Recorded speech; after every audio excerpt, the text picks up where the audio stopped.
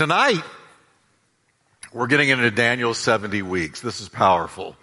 So I hope you have a Bible with you, or if you don't have a Bible with you, we're going to put the verses at least on the screen.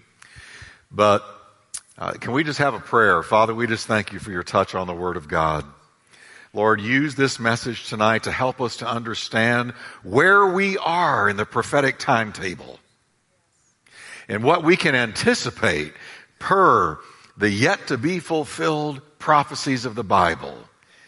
In Jesus' name, open our eyes, Lord, and thank you for it. Amen.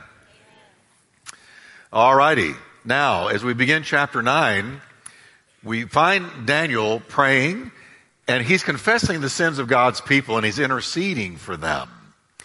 Now, the context is this. He's in Babylon. He's been in Babylon since they came and began to conquer Jerusalem, that is the Babylonians, and carried prisoners off to Babylon. And Daniel and his three friends, Shadrach, Meshach, and Abednego, were taken into Babylon along with a lot of other Jewish people. And it happened over quite a long period of time where more and more were taken into Babylonian captivity. Now, it's coming to the end of the Babylonian captivity when we are in Daniel 9. They're getting close. And we're going to see that Daniel has been reading the prophet Jeremiah. And as he's reading the prophet Jeremiah, he begins to realize, hey, our 70-year captivity, because Jeremiah said, you're going to be captive for 70 years. He said, it's about up. I'm getting a little bit of echo. Are you up there, AJ? Okay, just a little bit loud here. Is it too loud for y'all? Little bit. So bring it down just a little bit. If you can find AJ, he slipped off somewhere. Tell him what I said. There he is. He's running in. He heard God talk to him out there in the foyer. Okay. So Daniel has read the prophet Jeremiah. Isn't it interesting? One prophet read another prophet. And that's how he knew where they were. And he said, oh my, the 70 years is almost up.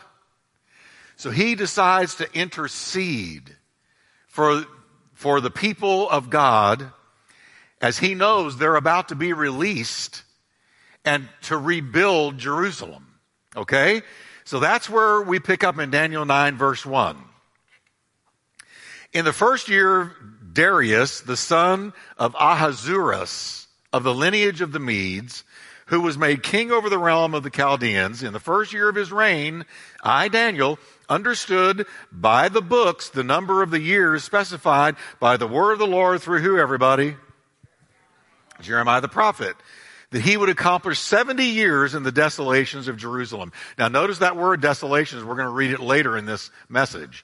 Desolations meaning their captivity, a really hard time for Israel. They went into captivity because of their sin. Now, it's the first year of the reign of the Medes and the Persians, following the overthrow of Belshazzar in the kingdom of Babylon. You've been with us the last few weeks.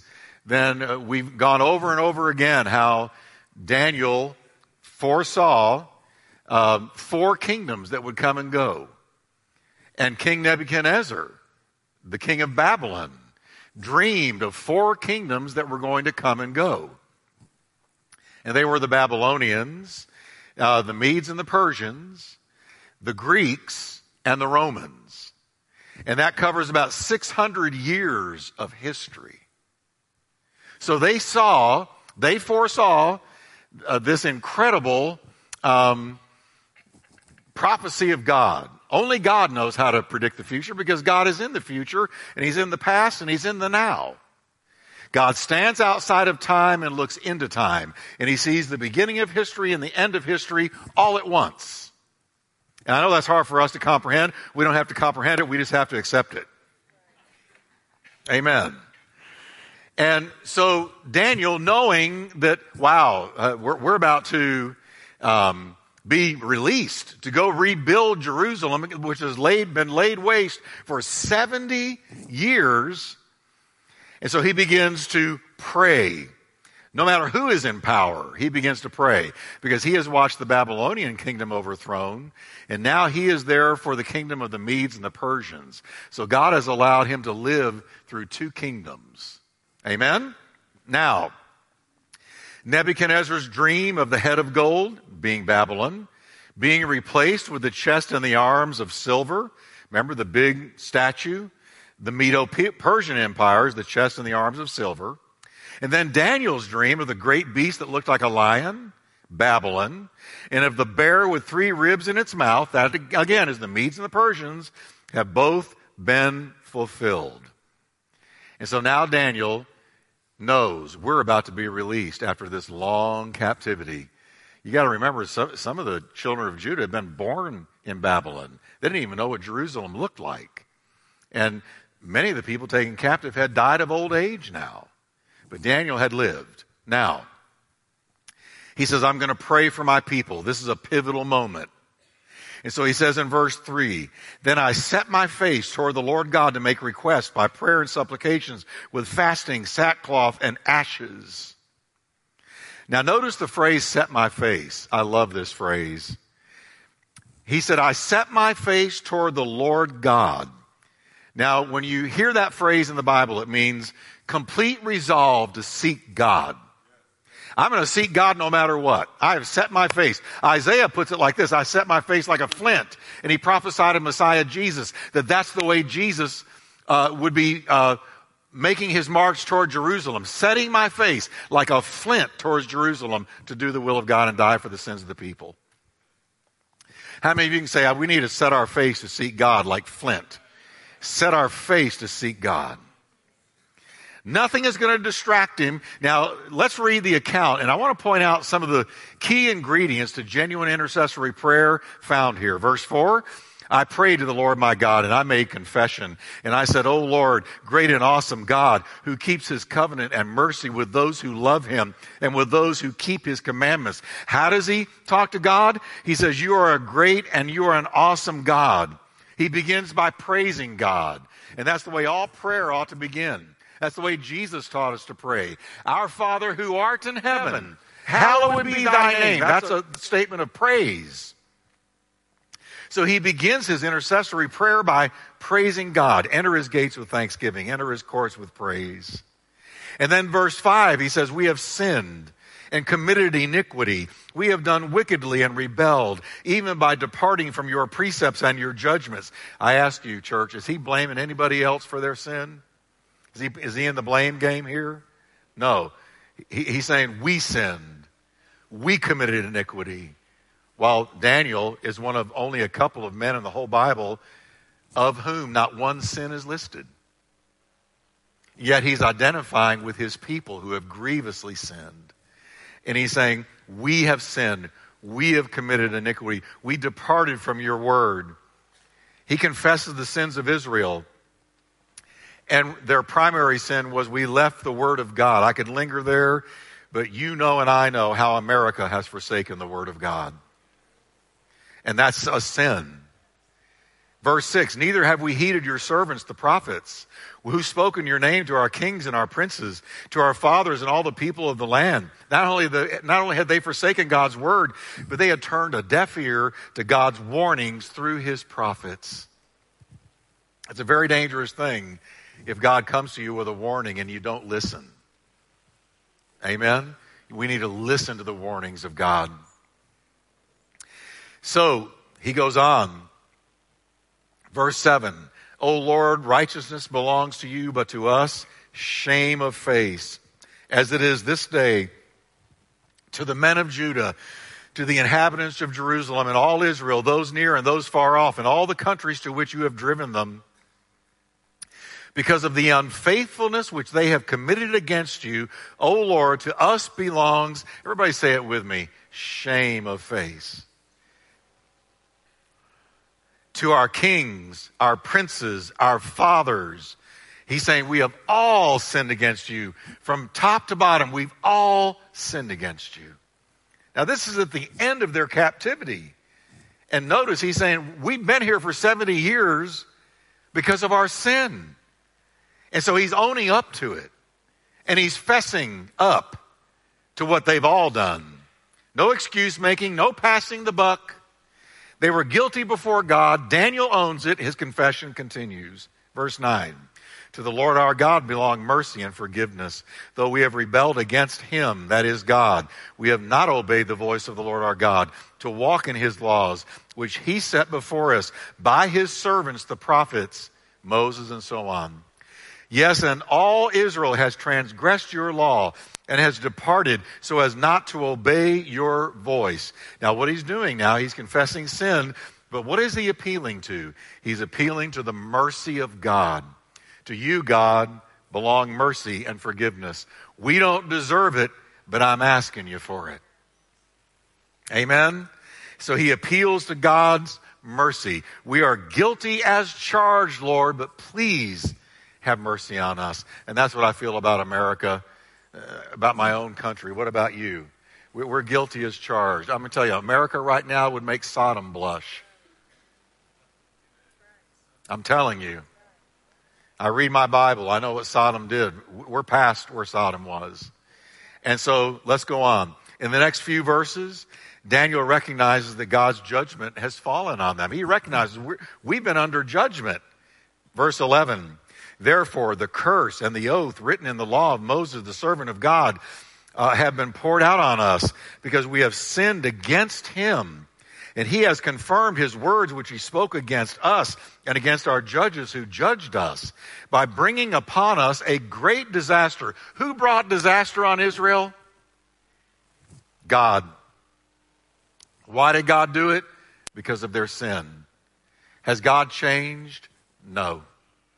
Now let's go on. For under the whole heaven such has never been done as what has been done to Jerusalem. They'd lost everything. Verse 13, as it is written in the law of Moses, all this disaster has come upon us, yet we have not made our prayer before the Lord our God, that we might turn from our iniquities and understand your truth. In other words, after 70 years, they still haven't really repented as a nation. Verse 14, therefore the Lord has kept the disaster in mind and brought it upon us. For the Lord our God is righteous in all the works which he does, though we have not obeyed his voice. And now, O Lord our God, verse 15, who brought your people out of the land of Egypt with a mighty hand and made yourself a name, as it is this day, we have sinned, we have done wickedly. Daniel is saying, we deserve your judgment, but I'm asking you for mercy and forgiveness. And notice how Daniel believed that prayer, catch this everybody, he believed that prayer could change the fate of his nation. He believed that. Because here he is at the end of the captivity, and he's praying, and he's asking God for mercy, and he's believing the prayer of one man, and it was true. One man's prayer could touch a nation. Is that true today? What about a whole church? What about a church praying in the name of God's only begotten Son? Could God touch a nation? Come on, church. Can God touch a nation? Yes. He next once more boldly appeals to God's mercy. Verse 16, O Lord, according to all your righteousness, I pray, let your anger and your fury be turned away from your city, Jerusalem, your holy mountain, because for our sins and for the iniquities of our fathers, Jerusalem and your people are a reproach to everybody around us. Listen, you lose your dignity and you lose your reputation when you sell out to sin. And Israel had once been the crowning glory of the world, and now kaput. And he's saying, now we're a reproach to everybody around us. I hate to keep saying this about America, but I want you to know America is not respected around the world like we used to be, because we used to stand for right. We used to stand for freedom. We used to stand for what was wholesome, and I'm not saying America was perfect, but the Judeo-Christian ethic was etched into the character and soul of America. And we had the respect and the awe of the world. And I ask you, is it slipping away? So let's go on and finish verse 17. Now therefore, our God, hear the prayer of your servant, singular, one man, hear my prayer and his supplications, and for the Lord's sake, cause your face to shine. Can we pray this, everybody? Say, for the Lord's sake. Come on, everybody, say, for the Lord's sake. Cause your face to shine on your sanctuary. Isn't that a beautiful prayer? Which is desolate. Verse 18, oh my God, incline your ear and hear. Open your eyes and see our desolations. And the city which is called by your name, look on us, Lord, and have mercy on us, Lord. For we do not present our supplications before you because of our righteous deeds. Oh no. But because of your great mercies, we dare to pray, is what he's saying. O Lord, hear. O Lord, forgive. O Lord, listen and act. Do not delay for your own sake, my God, for your city and your people are called by your name. Isn't that a powerful prayer? I mean, come on, everybody. We could pray Daniel's prayer over America. Amen. Now, here he is, and I want you to picture this with me. Use your sanctified imaginations. Here's one man. He's an old man now. Any hair he's got, it's silver. He has seen one kingdom come and go. He has survived the lion's den. He has seen his 3 friends survive the burning fiery oven.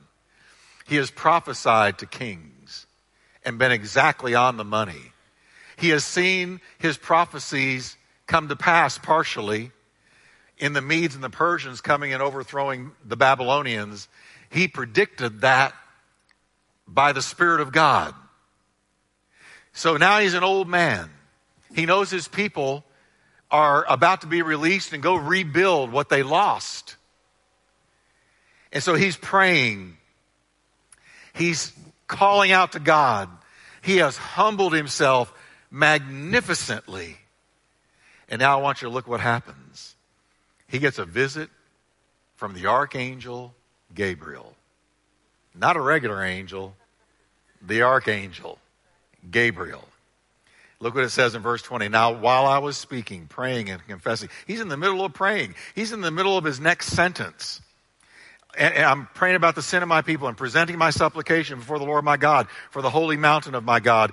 Yes, while I was still speaking in prayer, the man Gabriel, whom I had seen in the vision at the beginning, being caused to fly swiftly, reached me about the time of the evening offering. Please note with me the power of prayer. Not only was Gabriel sent, he was sent swiftly. He flew swiftly. We're talking about one of only 3 archangels. One of them fallen, Lucifer. 2 left, Michael, Gabriel. The same archangel that appeared to Mary and said, you're going to have the Christ child. Gabriel always brings revelations to God's praying people, while Michael was the warring archangel. Now,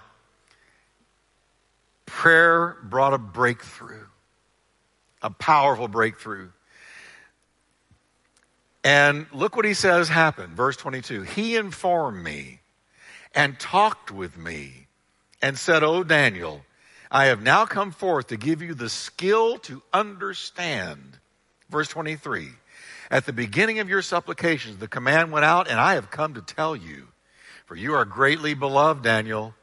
Therefore consider the matter and understand the vision. Can I tell all of you, because of Christ's shed blood, you are greatly beloved to God. Greatly beloved to God. But here comes Gabriel. He says, I'm about to tell you some things that are going to stagger minds until they all come to pass. I'm about to tell you the future of the Jewish people until the coming again of the Messiah to establish his millennial reign. We're about to take a trip into the future, Daniel.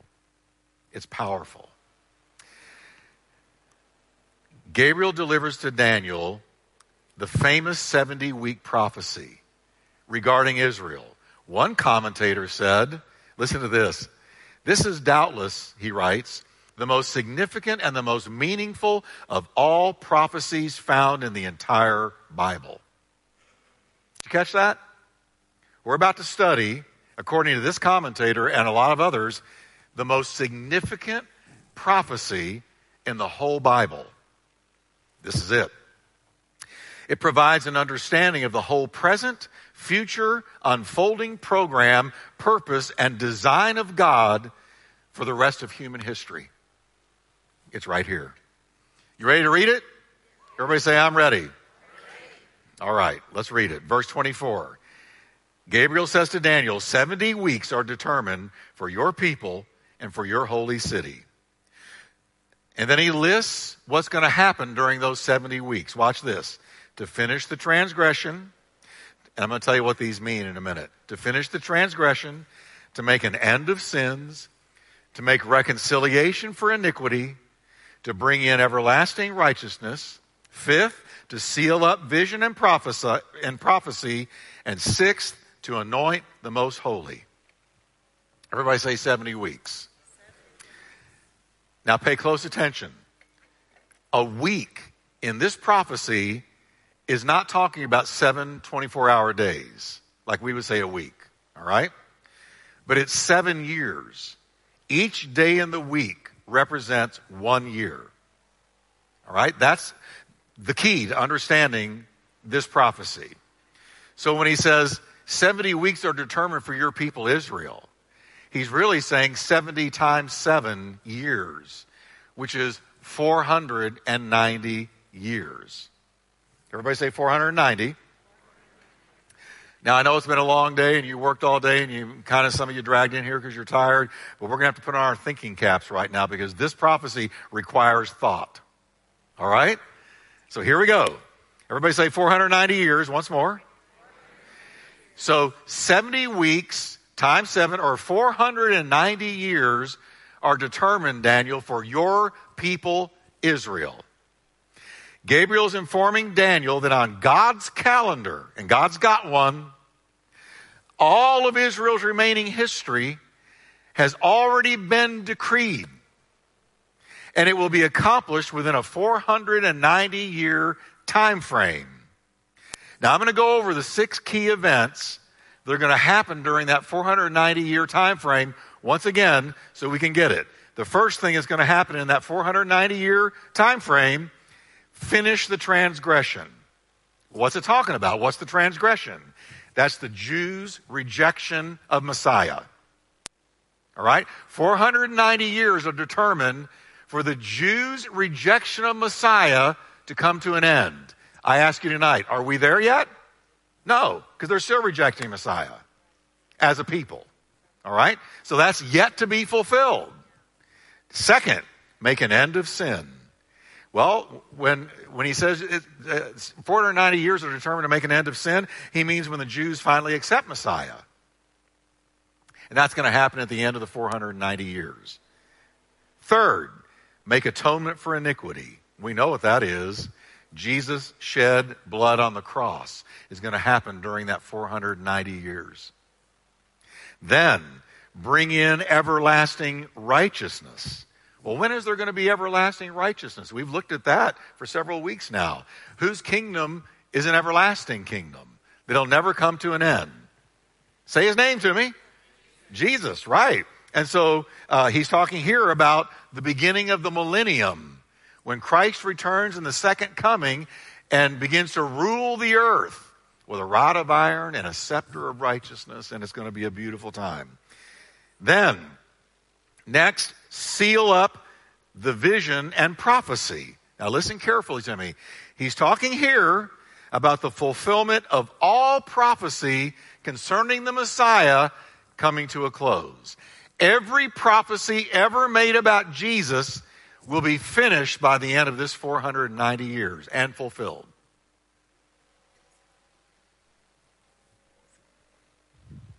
Don't glaze over on me now. I know you're thinking, I can see it. Isn't this good? I love this stuff. Now watch this. Let me tell you about the prophecy concerning Jesus. There's 2 types of messianic prophecy. One, those related to the sufferings of Christ. And the second one, those concerning the glories to come. Now, the one concerning the sufferings of Christ, it's over. Fulfilled. Because he died on the cross for us. But the ones regarding the glories to come, are not yet fulfilled. Hence the title of this series, Prophecies Yet to Be Fulfilled. The prophecies, as Jesus was humiliated in history, he's going to be glorified in history. This will occur when the Jews accept him and he returns to reign over the world from Mount Zion in Jerusalem. He's coming back. And he won't be elected. He will be placed as King of Kings, Lord of Lords, ruler of the universe forever. And the sixth thing that'll happen in that 490-year time period, the 70 weeks, is anointing the most holy place. Now, I believe that's probably talking about the anointing of the millennial temple, because the temple is going to be rebuilt again. All right? Now, let's move on. We note that these 490 years are divided into 3 sections of time. 7 weeks, 62 weeks, and 1 week. So that's 7 weeks, 49 years. 7 times 7, 49. 62 weeks times 7 is 434 years. And 1 week is 7 years. Let's read verse 25 very carefully. Gabriel says to Daniel, "Know therefore and understand that from the going forth of the command to restore and build Jerusalem, when they're released from Babylon, until Messiah the Prince, there will be 7 weeks and 62 weeks. 49 weeks plus 434 weeks. All right? Or years. So let's deal first with the 7 weeks, or the first 49 years. Jerusalem, says Gabriel, will be rebuilt in 7 weeks. Now, they didn't rebuild it in 7 weeks. We know that.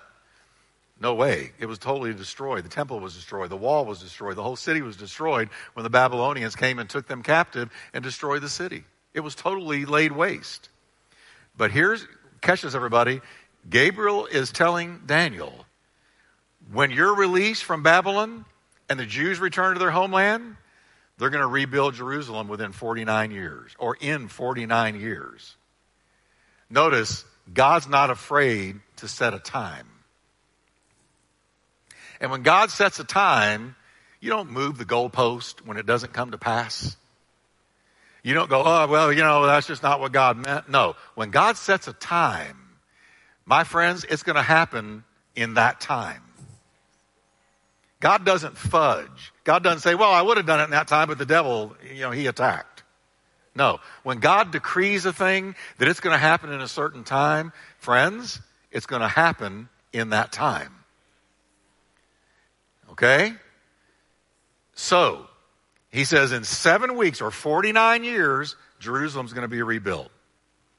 Now, after God's people had served 70 years in Babylonian captivity, the Bible records that in the year 457 BC, the king of Persia, Artaxerxes, issued a decree instructing officials in the province west of the Euphrates River to give Ezra and the people of God whatever they request of you in the efforts to, I'm quoting now, in the efforts to rebuild Jerusalem, reinstitute the temple and the temple services, appoint judges and magistrates, and teach the law. That's Ezra 7, 11 to 26. So Artaxerxes said, whatever you need to go rebuild Jerusalem, you've got it. You talk about favor. This was favor. So a foreign pagan king financed God's work. Yeah.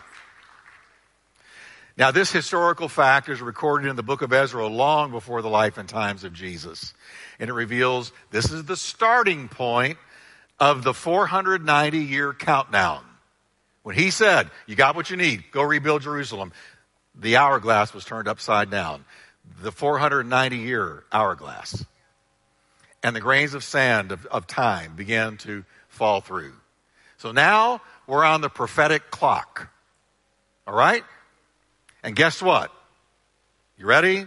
Just as Gabriel said, we know, not just from Bible history, but from secular history, it took the Jews 49 years to restore Jerusalem from the time of their release.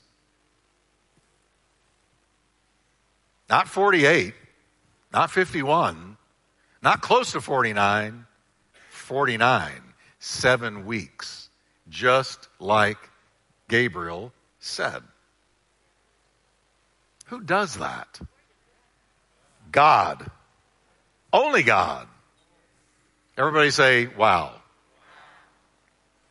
Awesome. A God thing.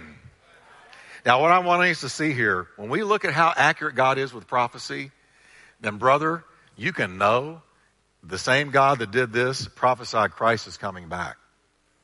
And as it was fulfilled perfectly as he said, Jesus will come back just like he said. Now, let me move on. Gabriel had also added, and this is just a little side note, he said the street is going to be built again and the wall, but it will be in troublesome times. Well, we know what happened next. We read in the book of Nehemiah that enemies rose up against the Jews as they began to rebuild.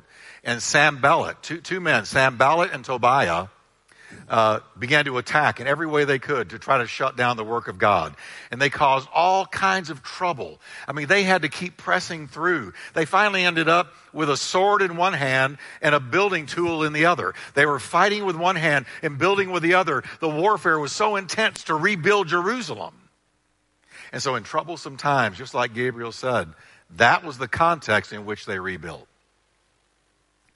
Now, that's 7 weeks or 49 years. Everybody say 49 years. So we got 49 years now out of the way. Then the next set of weeks is 62. Now, 62 times 7 is 434 years. Verse 25, listen carefully.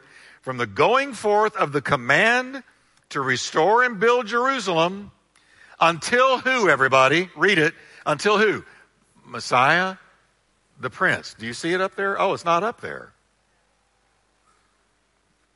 I'm thinking you're reading this the whole time. It's supposed to be up there. I'm disappointed, officially. I don't know what to say. It's supposed to be up there because this is the toughest night of all. Oh, well, let me read it to you very slowly. From the going forth of the command to restore and build Jerusalem until Messiah the Prince, that means until Messiah arrives. There will be 7 weeks to restore Jerusalem and 62 weeks until the Messiah the Prince. All right? Now read the next verse carefully. Well, you can't. Let me read it for you. Oh, there it is. And after the 62 weeks, Messiah shall be cut off, but not for himself. Now follow me, everybody. 7 weeks or 49 years are already used up. That's already happened to rebuild Jerusalem. But verse 26 talks about 62 more weeks or 434 years, which again multiplied the 62 weeks comes to 434 years. Now, when we add 49 years to 434 years, we get 483 years. Everybody say 483. And some of you are going, I didn't know I was going to math class tonight. But now, this matters so much. This is so powerful. Watch this now.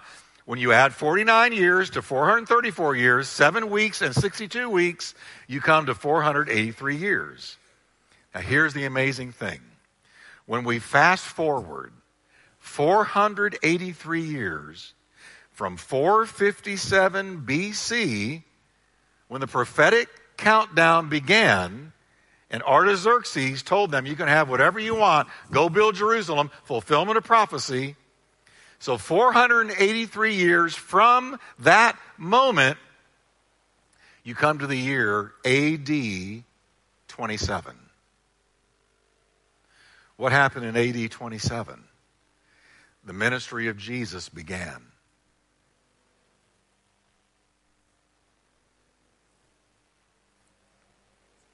Think, how do you do that? Because he said, right here, from the going forth of the command to restore and build Jerusalem Until Messiah the Prince shows up, there will be 7 weeks and 62 weeks. That's 483 years. So all we got to do is add 483 years to the 457 BC when they received everything they needed to rebuild Jerusalem. You come to 27 AD, and a man appears on a seashore and says to some fishermen, "Follow me."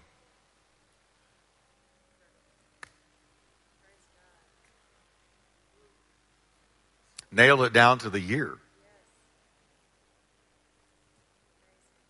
That's why the Bible is such an amazing book. And one of the things amazing about it is it dares to prophesy. It dares to prophesy with great specificity. It prophesies, not just that something is going to happen somewhere in the future, but it tells you when, how long, what will be the context. Because God stands outside of time, and he sees the end of a thing before the beginning begins.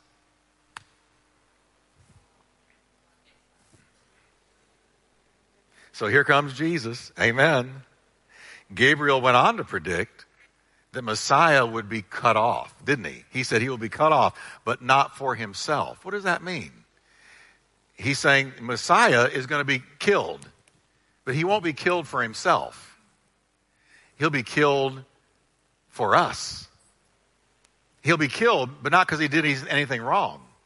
He was hung on the cross in between two thieves, but he didn't do anything wrong. Even Pilate said, "I find no wrong in him." He was innocent and pure as the driven snow. But he was cut off. He was killed. Daniel predicted it. And he was cut off in AD 31, 3.5 years after his ministry began.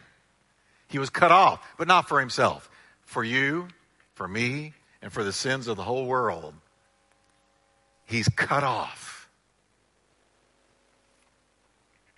And when Jesus was cut off, we're at 483 years. And listen, there's still 7 left.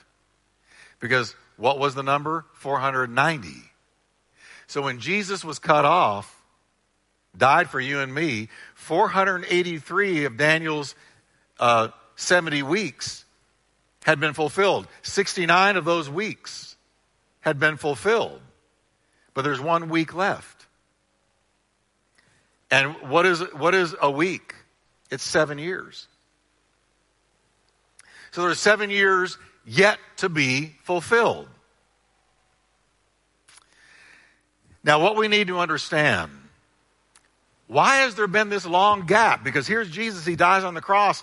All right, and he died for the sins of the world. He was cut off for us. He died, rose from the dead, but then you got this long gap, and there's still 70 years hanging in the future. 7 years hanging in the future, yet to be fulfilled. What about that? Where is it? What is it? Why does it tarry? Why has there been this long gap? Well, I'll tell you why. The 7 years is the Great Tribulation time period spoken of in the book of Revelation. The book of Revelation is all about the final week. The book of Revelation is all about the last week. Once you get past Revelations 3, when he's addressing the 7 churches, when you get past Revelations 3 and you start Revelations 4, there's no more mention of the church. Why? Because we gone. Right? Bad English, good preaching. Right. We gone. Okay? But from chapter 4 to chapter 22, it's all about the last week. This last 7 years. Okay? So we've been in what we call the church age. This is the church age. And that's why there's been such a pause, because when he was cut off, Jesus died and spilled his blood and rose from the dead. Then after that, the church was born. And for all these years now, over 2,000 years, we've been in the church age. We're between the 69th and 70th week. And it's a long gap. And Daniel doesn't leave us wondering. He tells us about the final 7 years, Daniel continues by predicting the destruction of Jerusalem as predicted also by Jesus. Because when they killed him on the cross, remember what Jesus said? Jerusalem, Jerusalem, how many times I would have gathered you like a hen gathers her chicks, but you would not have me.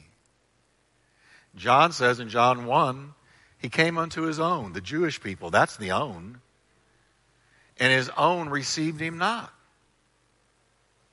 They rejected him. So what did Jesus say? The day is coming when not one stone is going to be left upon another on the temple. It's all coming down. And Jerusalem, he predicted, is going to be trodden down by the Gentiles. Let me read it to you. Let me read first what Daniel predicted.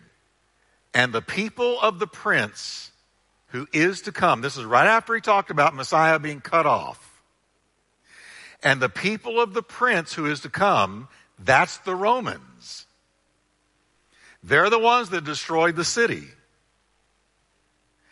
Shall destroy the city, Daniel writes, and the sanctuary. Daniel wrote that. Centuries before Christ appeared. Daniel prophesied that by Gabriel's message. That's exactly what happened. It's just amazing. The end of it will be with a flood. Until the end of the war, desolations are determined. So I ask you, did it happen? The city was destroyed and the temple was destroyed. Before Jesus predicted the destruction of the temple, Daniel already had. And the desolations, he speaks of and predicts, are the deaths of over 1 million Jews in the fall of Jerusalem. Okay? And the scattering of the Jewish people to the four corners of the globe for centuries to come. That's the desolations. Jesus said this in Luke 21:24. They, the Jewish people, will fall by the sword and will be taken as prisoners to all the nations. Jerusalem will be trampled on by the Gentiles till the times of the Gentiles are fulfilled. We are in the times of the Gentiles. The gospel is going out to the whole world.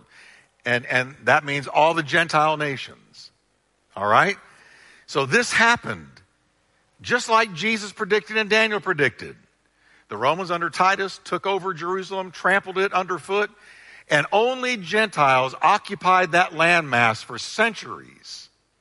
But the times of the Gentiles, I believe, are coming to a close. All right? This happened. Now, look at verse 27. Because now, and I know this has been a lot tonight, but let me just go here, and I'll probably rehash the end of this next week. But verse 27 is about Antichrist. Then he, Antichrist, then. Everybody say then. Well, what preceded the then? Because when he says then, he's pointing back to what was just said. So what was just said? That the city would be destroyed and the Gentiles would take over. And the times of the Gentiles would have to live itself out and one day come to a close. What happens when the times of the Gentiles, the gospel going to the whole world, what happens when that ends? Well, the church is taken out. And look what he says. Then he, Antichrist, shall confirm a covenant with many for 1 week. How long? 1 week. Now Daniel is saying this, so we know he's talking about 7 years. What is he telling us? That when the church is taken out and the times of the Gentiles are over, that's when Antichrist comes onto the scene. And he comes onto the scene in a fantastic way by successfully cutting a peace covenant, brokering a peace covenant in the Middle East.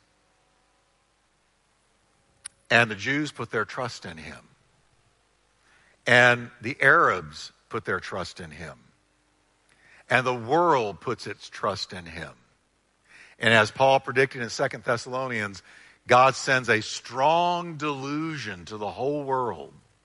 What is that delusion? Antichrist.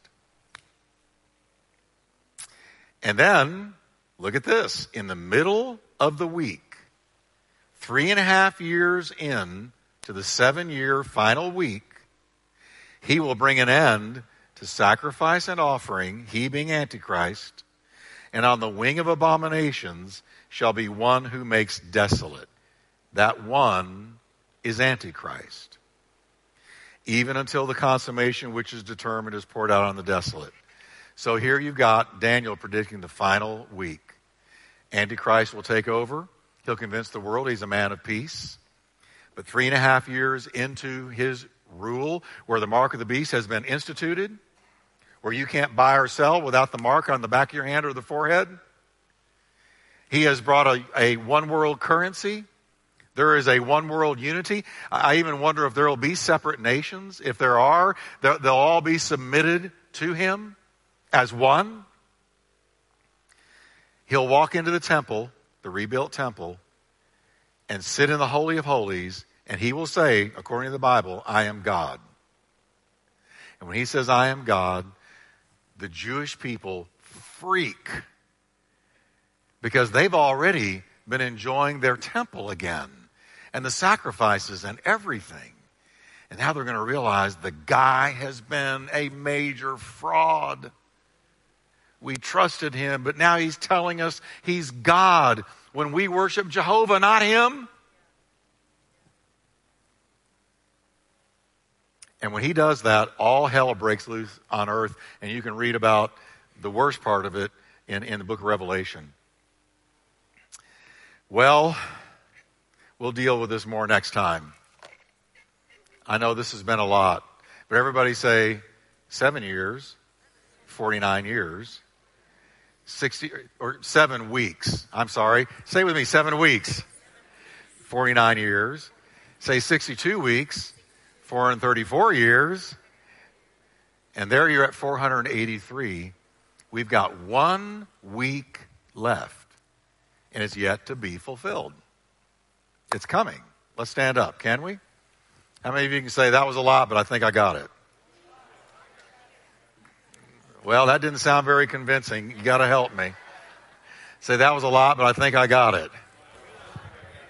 What we need to walk out of here knowing is we have a time. You know, I was talking to Pastor Brian and Brendan and Cindy before the service, and I said to them, I said, we don't know how long we have before you can't preach anymore. Jesus said the night comes when no man can work. Because, folks, I believe we're nearing the end of the times of the Gentiles, the gospel going to the whole world. And after the times of the Gentiles, the church is taken. And in comes this terrible final week of the tribulation period. And I don't want anybody I know going through that. Amen?